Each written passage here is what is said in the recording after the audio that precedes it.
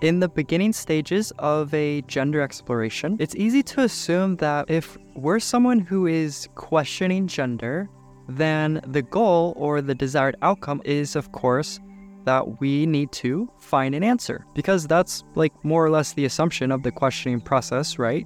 Questions lead to answers. And so, of course, when it comes to the gender exploration, it's no surprise that we as gender expansive people have the tendency to place most, if not all, of our emphasis on the answering or the figuring out aspect of our gender journey. And it's almost like we're operating within an unconscious assumption that identifying some sort of infallible, undeniable gender position, well, it's kind of like we just assume that's the entire point of the self-discovery process. But what if I told you that compulsively searching for answers can actually be the very thing which is keeping us from experiencing true gender peace? Like these questions like, am I trans? Should I come out? Should I transition? What are my pronouns? Is it okay to be me? These are obviously important questions to consider, and it's completely normal to be asking them. But can you sense how, when we're asking them, there's also this, gut level tendency to grasp at the answers, kind of like we're trying to identify some sort of definable, defendable position that is going to help alleviate the uncomfortability associated with not knowing. And I think that this tendency is going to be especially pronounced for those of us who are feeling a certain amount of heat from our external environment. So whether that heat is coming from parents or society or from friends, when we subconsciously sense that other people are expecting us to have the right answer, then quite naturally, as a response to that pressure, we're going to end up subtly modifying, and we're going to end up placing the majority of our emphasis on having or finding the right answers, as opposed to just sitting inside the unknown of the question. And so, keeping all that in mind, I just want to offer you this proposition that says okay, what if when it comes to the gender questioning process, what if there actually are no answers? What if there is not a solution to this problem, at least in the conventional sense or the way that we've been approaching it? I'm not talking okay, you're never going to feel resolution or clarity about your gender situation. It's more like I'm saying, what if there's no carrot at the end of the stick? What if the answers you seek are actually more like energetic compatibilities that are intuitively interlocking with whatever your question is, which is different than trying to go after some sort of clear-cut, easy to present, easy to define yes or no statement and that's your answer, right? Not only that, but what if I said that your job wasn't actually to find an answer, but instead, what if your job was to become such an authentic and earnest embodiment of the question itself, that as a consequence of your openness, the compatible reciprocal match to your heartfelt longing is actually magnetically drawn and instinctually arises into your experience. So to begin, just for fun, let's linger on this notion that maybe there's no answers, maybe there's no problems, maybe there's no solutions. And as we ponder this, just for fun, I want you to consider, what does it feel like inside of the body to let go of this search? What does it feel like to just let yourself off the hook and recognize that, oh, okay, I don't actually need to find the correct answer.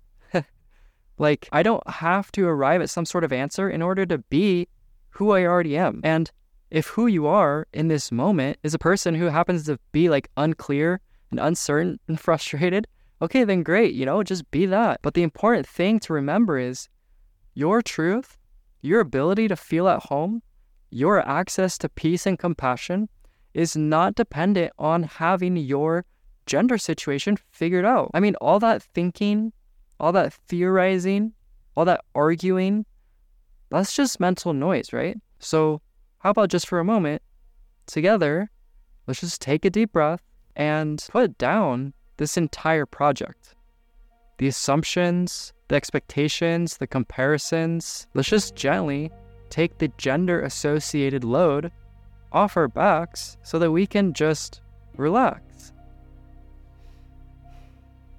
And now that we're hopefully feeling a bit more spacious, let's see if we can reapproach this situation. But this time, I want you to consider that when a question comes from the depths of your being, then by its very nature, it's not so much a question in the conventional sense, but instead, it's a vast and mysterious portal which is guiding your attention into universal awareness. And so, instead of approaching this question as some kind of problem to be solved, I want you to use your intuitive senses in order to feel into this invitation for growth that life has placed before you. And I want you to recognize that the universe is using your gender situation as a rite of passage in order to guide you into a more authentic, more aligned way of being.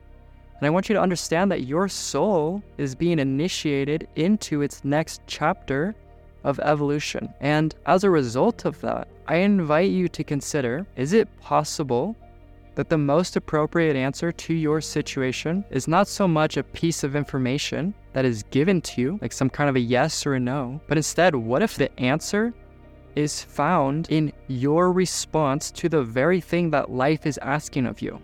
Does that make sense? Like, what if this isn't actually your question, but instead it's life's question being asked through you? And what if the answer isn't something that life gives to you, but what if it was something that you gave to life? And what if your most important job out of all of this was to wholeheartedly give yourself to the process and to completely surrender into the gravitational field of the question itself? Kind of like if you were to use your gender situation, all of its associated details, as a vehicle for discovering the truth of your being. And again, you're not doing this because you need some kind of right answer, but instead because you are committed to satisfying that soul level longing by becoming a living embodiment of the reality that your question is emanating from. And then from there, recognize how when you give yourself to the process, in turn, the process gives itself to you. And when you surrender into truth, in turn, authenticity emanates from you. So if you're questioning gender, then congratulations, because life has identified you as a worthy and prepared candidate for transformation. So I guess really, the only question left to answer is, how are you going to respond? All right, my friend, that's all I've got. I'll see you in the next one.